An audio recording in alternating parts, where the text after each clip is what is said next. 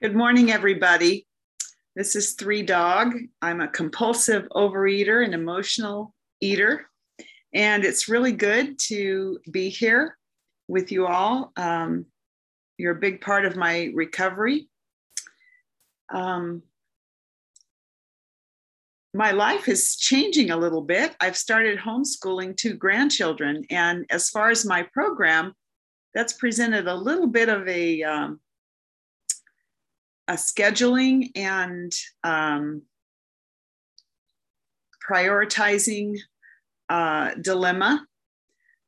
In the past, I think I've shared before that any little shift, anything that I had to do could send me to the food. Any unexpected change in a schedule, any new responsibility, anything I felt I wasn't doing perfectly, anybody that upset me,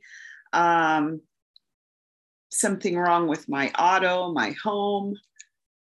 The list is endless, but it could really tax me as far as following my program and my abstinence.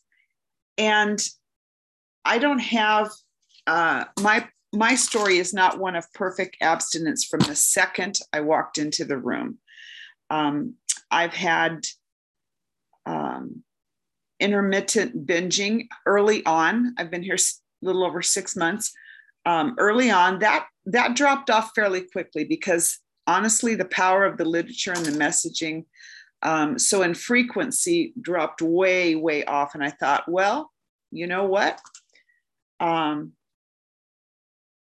giving this a shot because this is the most progress I've had in decades. So going along that path, they've decreased less and less to pretty much nil. What happens now is if I feel overwhelmed, the temptation does not leave me. The little voice in my head that says, I know what you can do. I know how you can soothe yourself. I have an idea. That never goes away, but it's counteracted with the messages I hear from all of you, even the acronyms that people come into the meeting and say, and I write down, I kind of maybe say a couple of those to myself, any affirmations, call somebody, text somebody, text my sponsor. There's a lot of options that I have. One of my favorite and the most novel to me, and then the strangest to me, has become one of my favorite, and that is just sit quietly in the presence of my higher power and do absolutely nothing for 5 minutes. And that is very helpful. This new responsibility that I have, it's not one I don't want. It's a joyous one. I spent a lot of time with my grandkids when they were little. That's typical, I think, of many grandparents. As they grow older, I have great grandchildren now, but typically as they've grown older and gone about their lives, and I'm glad to see that and joyous for them. I spend less and less time, and it can be lonely. So this is really an opportunity to not only spend time with them, but quality time and picking their brain. What do you think about this that we're studying? What do you think about that? It's really been a joy. The transition has not. That's full of responsibilities, checklists, getting used to the curriculum, all kinds of things that I don't need to even go into.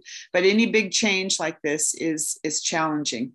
But I am just amazed at the difference. I can think back to, a couple of years ago, 10 years ago, 15, 20 years ago, and I can think back to different transitions and different responsibilities that came and went. Every time there was a shift, there was something new to be put in place, sent me straight to the food. And it didn't matter what diet I was on. It didn't matter how much I knew about what this was doing to my body. It persisted. My solution was throw out the diet book that I was currently using, and a better one would come along after I had this next binge or after I calmed the situation I was in in a couple of days. Always tomorrow, always a couple of days, always next week, next month. I don't do that anymore.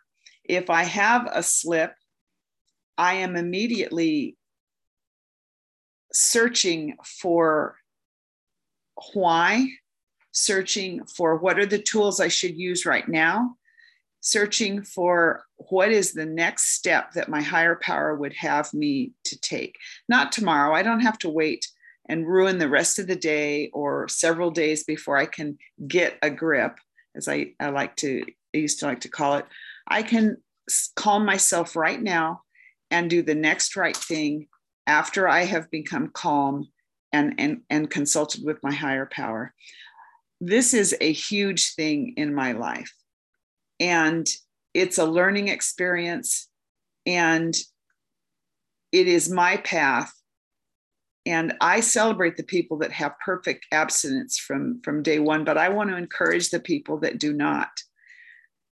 The tools are there, the meetings being a primary one. Your higher power is there.